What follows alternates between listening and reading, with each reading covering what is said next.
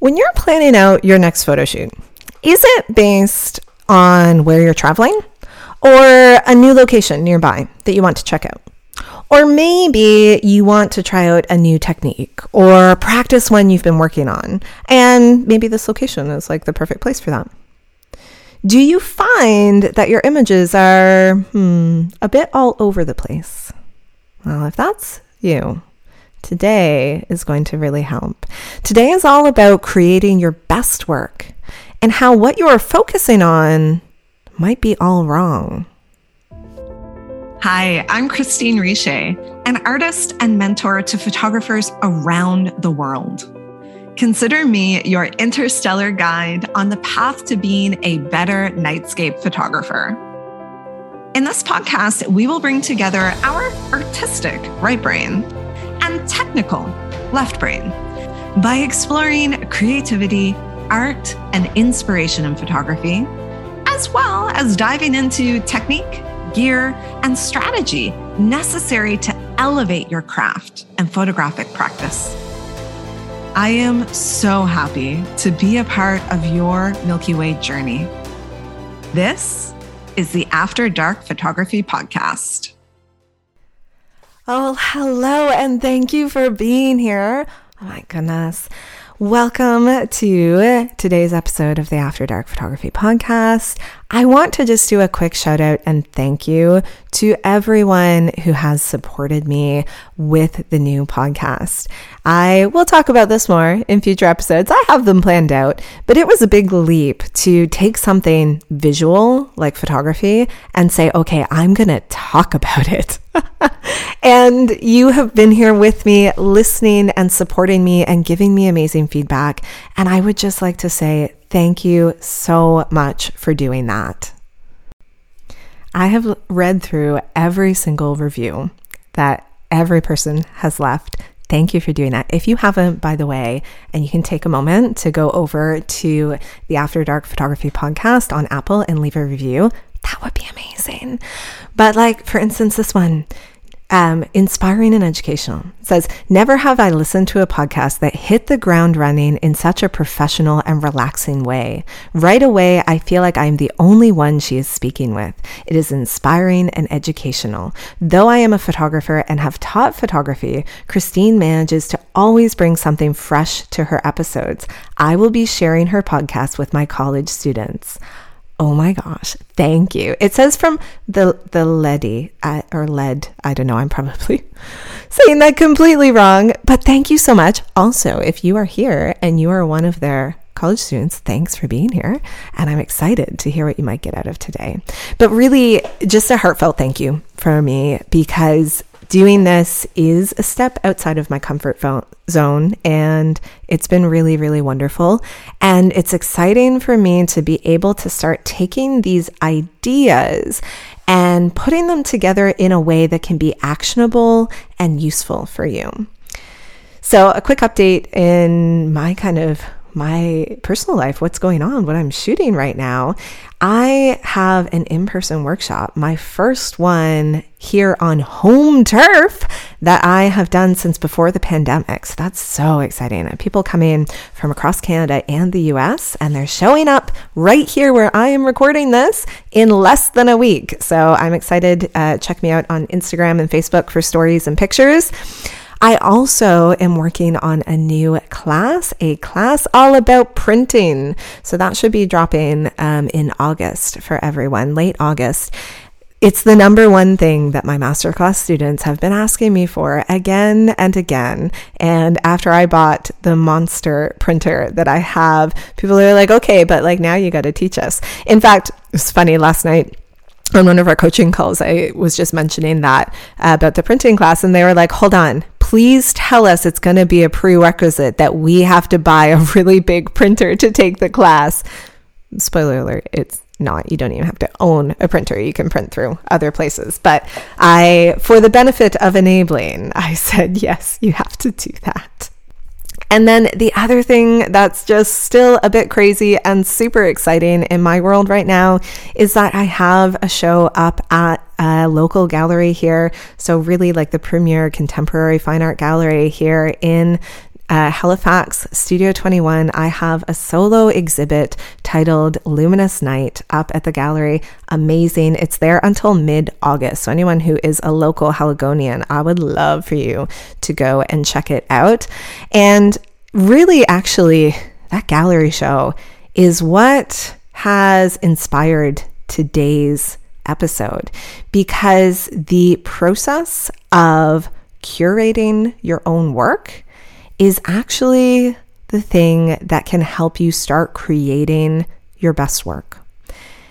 You see, most new photographers spend their time mastering technical details in their images. I wonder if this is resonating with you a little bit. Like, yeah, I've done that. Spending a lot of time on specific techniques and learning the how. And I say this because I've been there. This is not me being like, I've never done that. No, totally have been there. Because learning a new skill, it can be difficult. And so we focus in on that skill and the individual pieces for that skill. I need to get my focus just perfect, or I want to start shooting at blue hour so I can get my foregrounds having a lot of depth in them. But now I'm photographing at blue hour. Well, what do I do with reflections? And then when I put the blue hour image together with the Milky Way image, the stuff that's on the horizon is a lot brighter. How do I deal with that in post-processing? And then where should my focus point be when I'm actually out and shooting? And what point in blue hour should I be shooting at? And how do I know that I am in the right spot and that the Milky Way is going to be in the right spot? Like there's like a bajillion things. Well, I'm exaggerating, but you understand that we have to think about when we're learning a new technique. And of course, with Milky Way photography, anyone who's gone through any of my trainings, you'll know there are lots of different types of Milky Way photos that we can take. So maybe we're going to be shooting with starlight. Maybe we're going to try and do moonlight. Maybe we want to bring out some LED panels. Maybe we want to use a flashlight. Like there's just so many different ways that we can start shooting. Not to mention, like, if we want to start stacking, if we want to do panoramics, if we want to start using a tracker, like it's not endless, but it could be a very long time learning a lot of different stuff. And the problem here is that when we focus on the techniques and the skills, we're not looking at everything. We're not looking at the big picture of the images that we're creating. When we're not looking at everything as a whole, it can be easy to lose sight of what you're doing. It's a bit like learning to cook. You might start out with the basic fundamentals, like you can bake it, you can fry it, barbecue it, or maybe heck, you're going to do a sous vide with it, whatever. And from there, you might start learning about different food cultures, some Italian here, some Greek here, some Swiss here, and so on. You can learn to make a mad lasagna, an out of this world baklava, and a spectacular muesli. But if you set those all out at the supper table at Thanksgiving, people are probably going to look at you a little bit funny. And of course, you're probably laughing at me a little bit here. That's okay. I'm fine with that. Because no one would do that, right? But when we jump from technique to technique in photography, that is exactly what we're doing. So, normal people would go, oh, it's Thanksgiving. My family likes, turdunkins. Let's put together a meal that makes sense to go with the turdunkin. That, my friends, is the essence of the idea of creating collections. You have a central idea, and everything that you do supports that idea. So you have a meal. It is a specific type of meal. Everything you do supports that meal. And most people in nightscape photography will say that the idea is photographing the Milky Way. That's your central idea, your controlling idea, whatever you want to call it. Well, no. As a matter of fact, it's not. And if you've gone through any of my trainings, you'll know how many different techniques there are for nightscape photography. We've talked about a few of them tonight already. And all of those different techniques, they produce very different photos that a viewer is going to interact with. And you guessed it, they're going to interact with those photos differently based on the different way that they're photographed. There won't be any cohesion. Instead, it's just going to look like you set out a dog's breakfast for Thanksgiving. If you're listening close to when this episode is being released, so in July 2022, you will already know a little bit about my gallery solo exhibit that I have up. And the show is called Luminous Night. And that should give you a bit of an idea as to what that collection of images is all about. Every single image that I have up in the gallery for this solo show is about exposing the light that is there in the dark and showing the beauty that exists therein. The controlling idea that's a thread through all of my images is that light in the dark. Is there more to it? Well, yeah, you bet that there is. But at its core, that's what the images, that's what the show, that's what the collection is about. And that's important because maybe in my catalog of images that I've created over the past few years, I have an image with a really amazing silhouette. As a matter of fact, I can bring to mind one of my favorite deepscape images.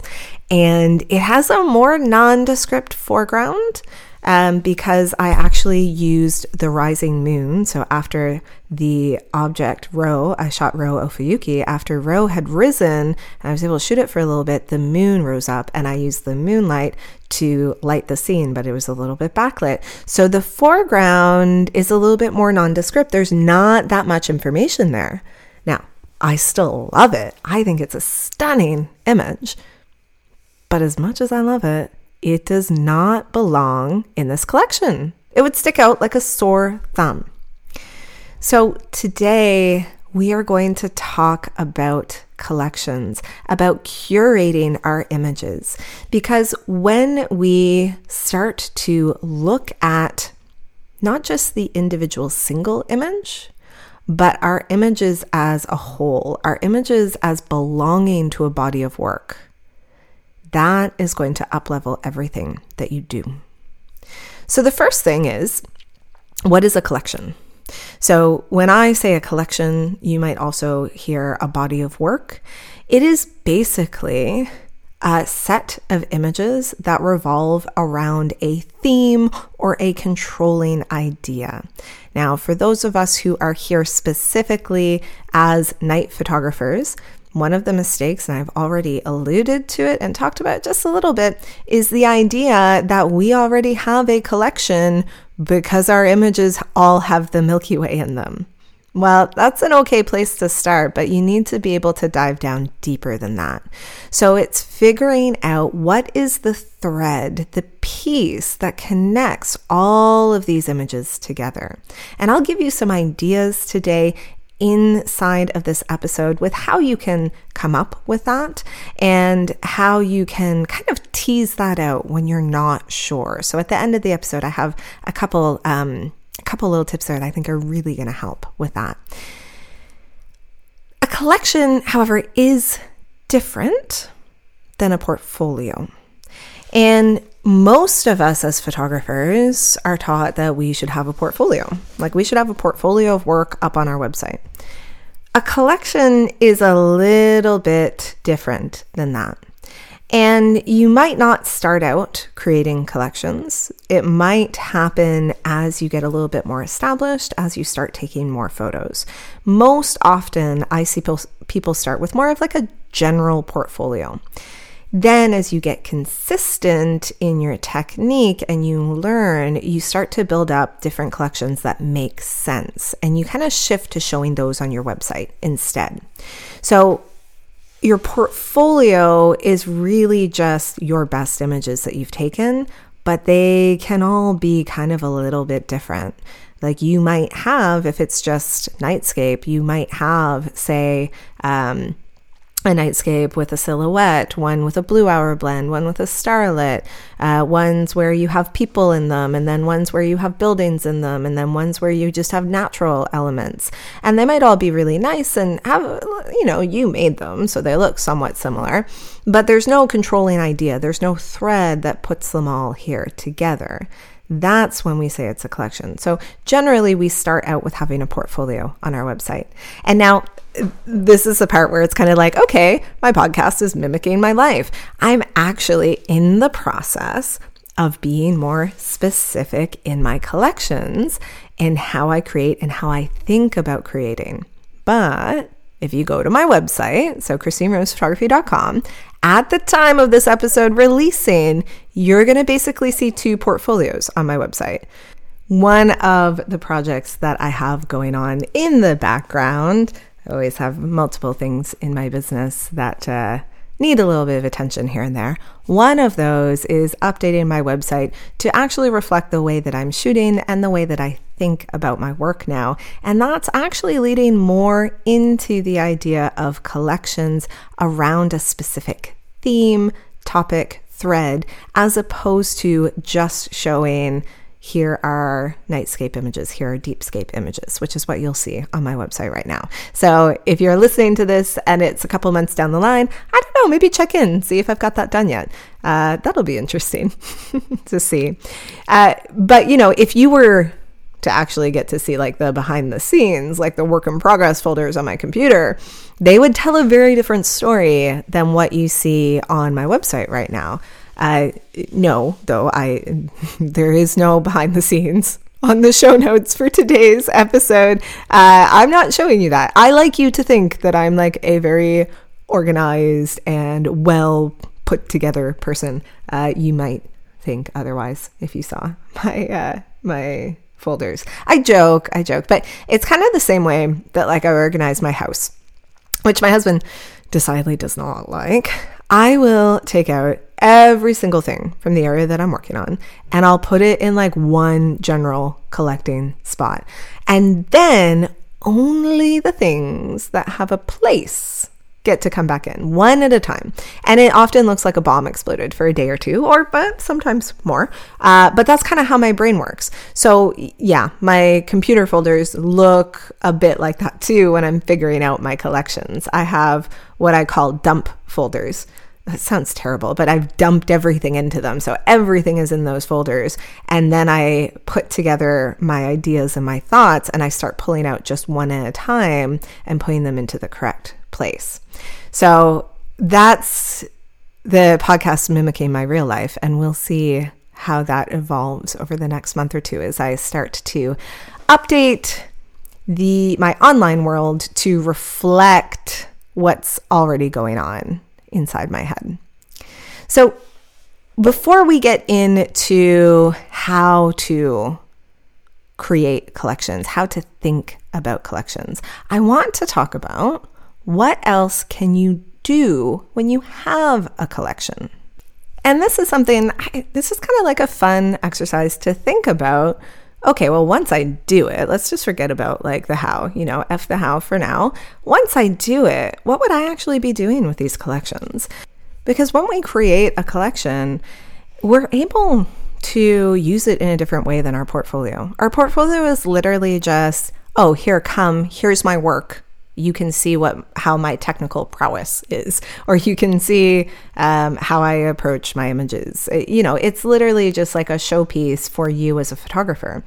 But collections have this through line through them where all of the images relate to each other. So you can kind of get people a little bit more interested. If you're someone who's interested in selling your work, having a collection makes it easier to sell. It's more of an experience when someone is looking at all of the images because the images aren't these standalones. Think of it like series in a book. I love series. I have so many series. I think the first one that I seriously read was the Dark Tower series, and I was reading them by Stephen King. I was reading them as they were being released. I remember waiting. Those last ones took a while to come out, and I was hooked. I was like, what's going on with Roland? I need to know. And a collection is the same idea. Think of it kind of like a series, because the images can work as a standalone, which is not the same as all book series. They can work as a standalone, but they are so much better when they have their other ones around them. So in that vein, it's a little bit easier to start selling things like this, because it's not just the one image that you're selling, it's the idea of the collection that you're selling, and that gives you more to talk about. So what are some things that you could actually do? So, okay, well, a gallery show. If you want to show your work, most galleries, most places that you're going to talk to about showing your work, they want to have things that look good together. That's going to be a collection that you've curated. Calendars. All right, we're in the middle of the year right now, if you're listening when this is being recorded. So most of us are not in calendar mode, but actually it's in the next couple of months when you would start to think about a calendar and put it together if you were going to produce one. Calendars are fantastic. To have a calendar that has all of these ideas in a visual format from one month to the next is a really nice way to present your work. Portfolio boxes, so boxes that have multiple prints in them. Card sets, that can be like gifts, like gift cards, or like postcards. Even, and geez, this is quite a nice idea, and you might hear it and be like, oh, I could never do that. But let's just never say never here. What about doing a photo book, like a tabletop book, coffee table book? Have you ever picked up a coffee table book that was just random photos that had no through line whatsoever? Well, maybe, but my guess is you didn't buy it.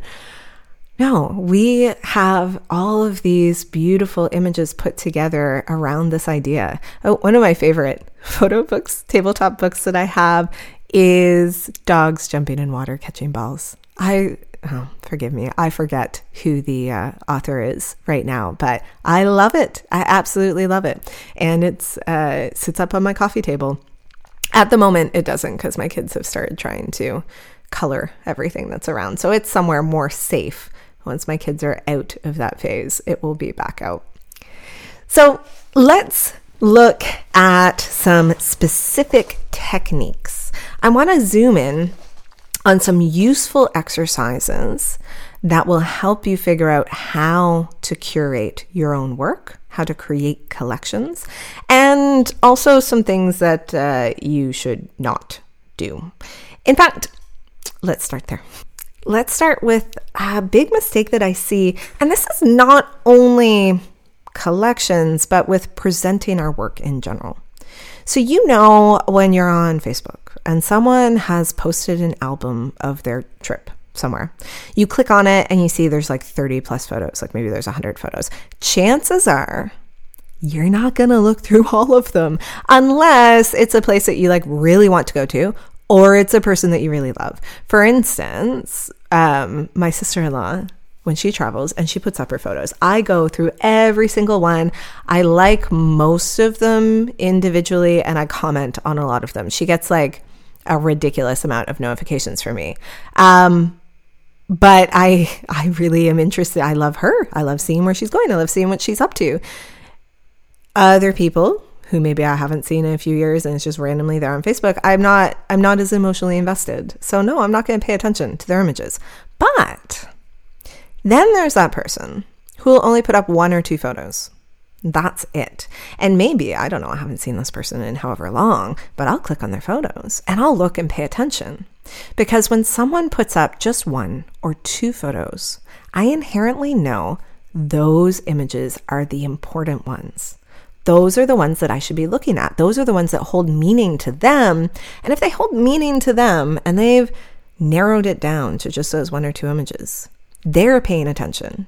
And by virtue of the fact that they're paying attention, that means that I am like, okay, well, maybe I should pay attention. Now, is it always the case? Well, no, well, it's not always the case. Not everything's going to be a hit. There are some misses, but I am so much more likely to pay attention when it's just 1 or 2 images. And the same thing goes for our work. I will post 1 image per composition. Maybe I took 3 or 4 images that are similar on any given night.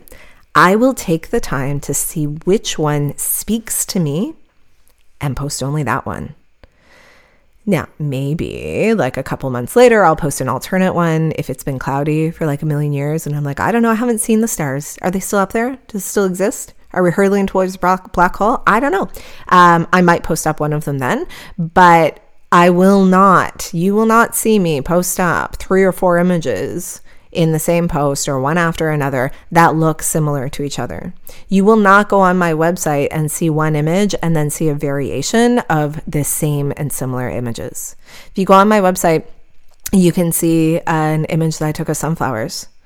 Well, I've gone to that sunflower field multiple years in a row, and I've taken multiple photos there, but I take the one best image. That's the one that is on my website. That's the one that I show to people. When you show a lot of images, it diminishes them. It's like, think of it as people having like so much attention to give. You know, maybe they have a cup and that cup is filled with the amount of attention they can give. If you give them one image to look at, they can pour their whole cup on it. If you give them 5 images to look at, they have to spread their cup out over those 5 images. So they're not going to be like, oh, this one is so amazing, but this one's so, and this one is too. No, they're going to give less attention and impact to all of the images. Now, small little side note here. This is kind of when we're presenting ourselves. So when we're posting on like social media, on Instagram or on Facebook, or maybe if you still post on places like Flickr or 500 Pics or places like that, or as well, like on your website, very important. Do not on your website have more than one image that looks the same. Just don't do it. Don't. It's hard. I know it's hard. I'm going to give you a couple ideas here in just a moment for how you can kind of choose it, but just do one. But I say that, and there's always small caveats here. And I think this is out of scope for this episode because I don't want to keep you here for absolutely ever. Maybe we can talk about this in another one if people are interested. But on Instagram, specifically on Instagram, at the time of this recording, carousel posts are actually a really good thing to post where you have multiple images in one post, because if someone's scrolling through their feed and they see the first image that you've posted and they don't scroll to see the others in the carousel, if they're back on their feed later that day or the next day, depending on how many people they follow, they're actually going to have that next image in the carousel pop up. So you have more of a chance of getting in front of people, but that still doesn't mean that you should be posting multiple compositions from the same place in one. I think it still diminishes it. There are other ways that you can kind of take advantage of that feature if you're being strategic and trying to get views and stuff like that on social media. You can do different crops, you can show details, you can show behind the scenes videos, kind of stuff like that. But that's like, as I was writing this, I was like, oh, but there's an exception to the rule, Christine. So yeah, that's how I talk to myself. So I had to make sure to just point that out. Okay, so how do we figure out which image? How do we figure out what image we should be posting if we're just posting one, or what image out of a certain night shooting or a certain composition or place should be included inside of a collection? And there are a few ways to do this. I'm going to give you 3 right now, and take the one of these that you are like, oh yeah, that sounds like me, and run with it. But also like put the others in your back pocket, because there might be times when you're looking at images and you're just like, I don't know, what do I do? Which one? Okay, I won't yell in your ear. So number 1, the first way, like, how do I figure this out? How do I narrow things down? The first, and this is the one that I use pretty much all the time, gut instinct. Look, I know we have been skewed societally to not listen to our gut and to get in our heads. But I'm telling you, when I go with my gut instinct, it rarely leads me astray. And you might say to yourself, but I don't know enough, or other people have different tastes than me, and so on and so on and so on. I'd like to point out that is getting into your head. It's your work. Furthermore, if you have different tastes than other people, that's a good thing. That's called developing your style. And the more that you lean into it, you will find your photographic style. And let me tell you, when you're true to that, people will find you. There's so many people in this world, it's hard to comprehend. Your people might not find you right away, but be consistent and be you and keep showing up authentically, and they will. So look through your images. Which one? Like, don't get out of your head. And if you're in your head and you're sitting at your computer, go away from it. Go do something. Go outside, water some flowers. Look at people walking by in the street, whatever it is where you are, just go do something else. Then come back, look at your images, and just immediately, gut instinct, which one of these? That's generally my answer. Sometimes what I will do is I will take them all, and if I'm in bridge, we're going to talk about this technique on a little bit of a larger scale a bit later, I will just select them. Let's say there's 4 images from the night. I'll select them all in bridge so that I'm looking at them in the preview, and I'll just say, okay, which one of these? This one. Or if I have 2, then I'll go full screen. I'll go back and forth between them. And I will be honest with myself when I'm like, okay, well, which one? This is the image. Number 2. Okay. So let's just say it's just not working. Like, I'm trying to go with my gut reaction. Thanks, Christine. It's not working. Give me something else. So this is where we ask for help. I know, right? Groundbreaking.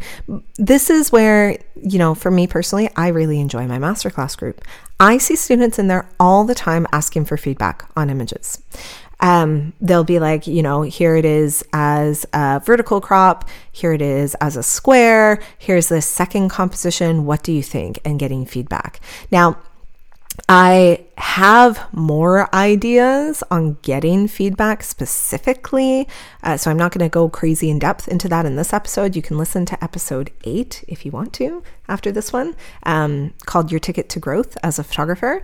And in that episode, you will learn more about getting feedback and asking for feedback, because there's lots of places you can do it. You could even go to the Facebook group for this podcast if you wanted to. And the link is in the show notes on afterdarkphotographypodcast.com, and you could post up in there and ask for feedback. It's a nice, safe place to be able to do that. So there's lots of places where you can go and get feedback and ask for help from other people. Third, and lastly, you can come up with metrics for rating your work. This can be really useful for you if you are one of my people who has a very kind of techie brain, and potentially you might get into your head about things like this. It happens. I understand. So putting together a way to rate your work based on its merit, kind of like if you submit your work to juried judged contests, some of them will come back and give you specific ratings and things like that. You can do that for yourself. And this can be a way also to get you out of your head in a way, because you're starting to look a little bit more objectively at your work. So how would I go about doing this? I will say for myself personally, I don't have like a step-by-step, here are the metrics that I go through for each one of my images. It's more, I trust my gut a little bit more when I'm doing this, but I have people who like to go through this kind of process. So here's what I would recommend. 3 different categories. The first category, like skill or technique or technical, something like that. And in here, you want to look at specifically focus, exposure, and lighting. So how's my focus? How's my overall exposure, and how's the lighting in the image? And you can do whatever kind of scale you want. You can do like a 1 to 10. You can do a good, bad, whatever. So that's the first one, like really looking at the technique behind the photo itself. Then the second is composition. And in composition, again, I have an episode that you can go listen to if you want a little bit more on composition. Episode 4, The Secret to Better Composition, will go crazy in depth. But first up for these metrics, is there a clear subject? If you want to know more on that, go listen to episode 4. It's got tons of stuff in there that's useful. And then after you've determined, is there a clear subject, yes or no? Because Spoiler alert, there should be a clear subject. After you've determined that, then you have to ask yourself, does the way that you've arranged the elements within your image support that subject? And that can be in a multitude of ways. So this is where we can start to get into like different compositional rules. So negative space, leading lines, repetition, symmetry, all of that kind of stuff. But really, the way that you have structured your image should support the viewer interacting with the subject of your image. And then the third and last category I would have would be like a content category or an artistic category. Really like, what is the story in the image? And what are the feelings that I want people to have when they look at this image? It can be helpful to think about the images that you're looking through and trying to choose and trying to rate here. What are the feelings that you're associating with them? And then also figuring out like, why am I associating that with them? Is it based on what I was feeling when I'm out there? Is it based on past experiences with this particular subject? All of that kind of stuff. Because once you can start to identify that, then you can start to identify, is it communicating that?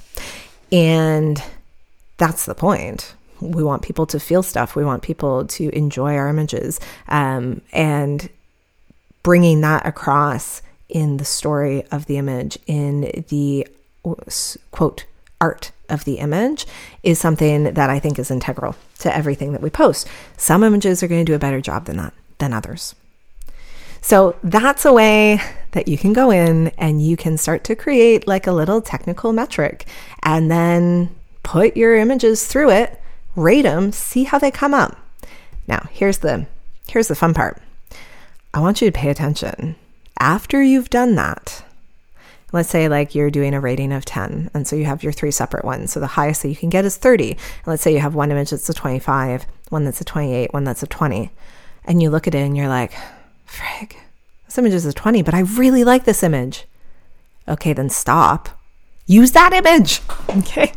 Throw everything out that you just did.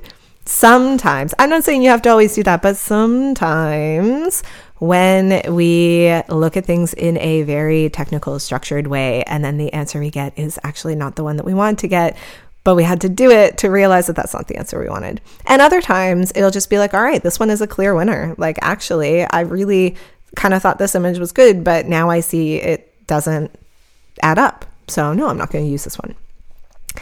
Okay, so that is a little bit about figuring out individual images.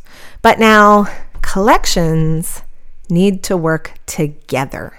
So here's how I put together my final collections. Step number 1, and I alluded to this already if you've been staying present here with me on the podcast. I said I like to look at the images together. And that is my step number 1. When I am putting together my collections, and this is after I've shot them, I look at all of the images together. The first place where I look at them is in Bridge. So it's the same thing. I create a folder. I start putting stuff in there, and I will tend to use labels just because it's an easier way to see stuff in Bridge.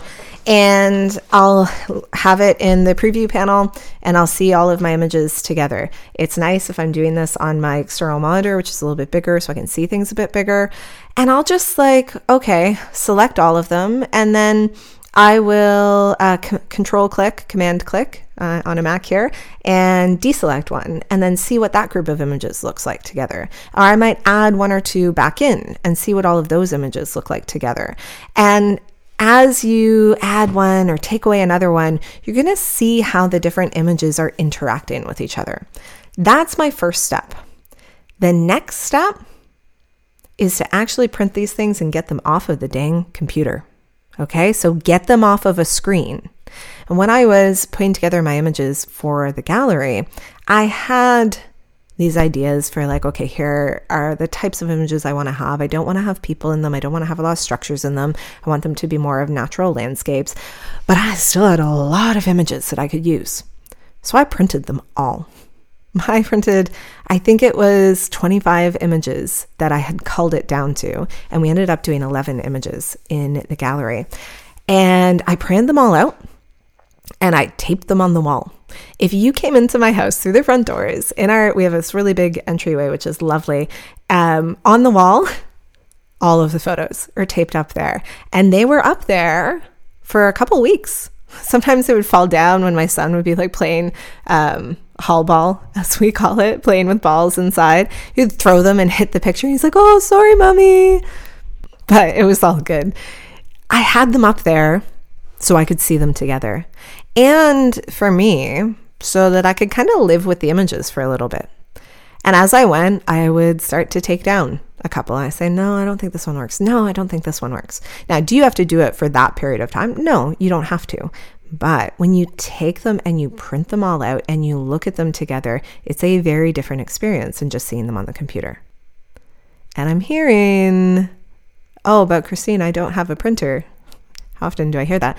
You don't have to go and spend a ton of money getting really good prints done. You can print these like just a color copy, go to Staples or whatever a copy store is and just do like the 15 or 30 cent prints, 8.5 by 11, just to get a visual. They don't have to be perfect. You know the detail, you know what exists in that. You just need to get them out and see them all side by side. And then you can take some away and see, how does this look all together without those pieces? And then maybe put another piece back in. How does it look all together? Because ultimately, that's the litmus test. Does it communicate the feelings, the thoughts, the ideas that you have about the images when you look at this collection? And if you take a piece away, does it feel like it's not finished? Or maybe you might look at it and put them all together and say, wow, I didn't realize. Like for me personally, I was like, okay, well, I have all of these shots here that are all the beach. I actually really quite like the coastal granite that we have, but I only have like 2 shots of that. Well, I'm going to go out and create a couple more. It might also lead you to, well, maybe I need to be creating this, or maybe I need to be creating something else. Now, the last thing that I want to talk about here is, what if you feel like you don't have a collection in you? If you're thinking to yourself, this all sounds great, but I'm not really there. I don't actually have anything that I think I can put together as like an idea. Maybe I don't think of myself as an artist that much yet, in which case go back and listen to episode 9. Perhaps it just seems a little bit out of reach for where you are right now. Well, yes, we do have to pay attention to technique. We do have to learn skill. But I'm a firm believer that as we start to actually do the deeper work with our images, we start creating things that are that much better. And a collection is literally just an idea that goes throughout all of your images. So if you feel like you're not quite there yet, I want you to start paying attention, because I bet after you listen to this episode, you're going to start to notice some things. You're going to start to be thinking about some things. So the first thing I want to tell you, patterns mean pay attention. This is something my business mentor said to me, and it really, really hit home with me. The idea that if you are coming up on the same thing over and over, that means you should be paying attention. There might be something more there, and there might be something that you can pull into a collection that's really meaningful for you. I had one of my students go through this bonus course I have called Images with Impact, and they came up with this really, really profound understanding of their images that they had never had before. And they said, I have always really liked these images with reflections in them. And it actually came back to this story of something that happened in their life when there was a near drowning experience that was a pet had been in the water. They went in to rescue it, and it was a very, very intense experience. And all of a sudden now they're like, I'm seeing that in my images. I'm drawn to taking those types of images. They noticed the pattern, and then they were able to go back and see where that came from. You can do that with just regular life. And that will you'll start to see patterns. You'll start to see these things that are happening again and again in your life. And that says, okay, pay attention to that. And that kind of leads me into my next point, which is like the best work that I see out there when I go looking at like documentary photography work, people who have spent the time to document different things in life. The best work is done by people who live and breathe their content. There's this one series that I absolutely love, and it's by a photographer who was not a photographer to start out. He's a fisherman, but he took his camera with him and started documenting everything that was going on all of these crazy like deep sea fishing, and the images are so impactful. And you might feel like, oh, Christine, like that's not me. No, of course not. I'm not expecting that you are a deep sea fisher and you're out and you're like doing epic things and taking Milky Way photos while you're doing it. A little bit hard. Those boats move quite a bit. But you do have things that are specific and unique to you. And so lean into that. I know there's this world of like looking at what everyone is doing and wanting to like create awesome stuff like other people are doing. But I want you to start paying attention to what you're called to do. And at this point, you may also be starting to get some interesting feelings coming up. Like, I have this thing that I'm interested in, but, people probably won't care, or people might not think that's interesting. Well, earlier in this episode, I pointed out there's a lot of people in this world, and there are going to be people out there that are going to really connect with the work that you do. Those people might not be in your specific social network right now. They may not be people who have seen your work yet, but they're there. And the idea of finding those people and getting out there and connecting with people on social media and all of that, that's a conversation for another day. But the place where that starts is doing things that are authentically you. And so knowing that your ideas inherently have value, and then having the courage to go out and do it. I love one of my masterclass students, Jack, and I was just recording a bonus episode where my masterclass students talked all about like their whys. And Jack goes out and shoots in cemeteries and graveyards. And that's not for everyone, but it is for a lot of people. And a lot of people are going to draw a lot of connection from that. And I love that he's going out there and he's doing what's true to his creative self. And that's what I want from you. And as we start doing that, and as we are very, very specific in our thoughts about creating our work, then it makes it easier to draw these through lines between our work, to present ourselves, to have more of an idea of just who we are as a photographer and what lights up our creative soul. So thank you for being here with me today. I would really love to know what resonated with you from today's episode. If you found the exercises helpful in here, if you're going to start curating your own collection of your work, I'd love you to screenshot this episode, share it in your stories with your thoughts on Facebook or Instagram, or even better, come over into our Facebook group, which is linked up in the show notes page at afterdarkphotographypodcast.com. We can continue the conversation there, which is so fun to do. So as always, thank you for listening today, and I will catch you on the next episode. Hey, thanks for listening to my podcast episode today. If you are excited about night photography, but you don't know where to start, then listen on. This is for you. Well, hello, it's Christine. I am the host of the After Dark Photography Podcast, and I'm the founder of the Night Photography Academy. And if you don't know me, I have been a professional photographer since 2009 and teaching photography actually since 2008. When I first started teaching photography, it was to students who had excitedly just bought their first ever camera, or maybe who had a digital SLR sitting on a shelf, gathering dust, and they were finally ready to learn how to use it. Now, almost 15 years later, I find the same kind of people coming to me super jazzed about night photography, but frankly, overwhelmed at where in the heck to even start. For one, they haven't mastered using their camera on manual mode, let alone doing things like equivalent exposures, which is really the bedrock of night photography. And if that sounds like you, I have just the thing. I am giving you 100% free access to the first module of my Photography for Beginners Bootcamp. This was a hybrid online in-person class that I taught here in Nova Scotia before the pandemic happened.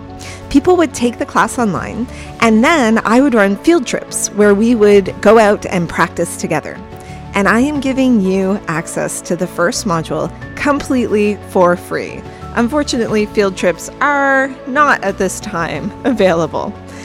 Imagine that you know exactly what setting is the most important to use on your camera in any given situation based on, what you want to create. What's that vision in your head? And not only that, you know how to do all of that, but you also know how to troubleshoot.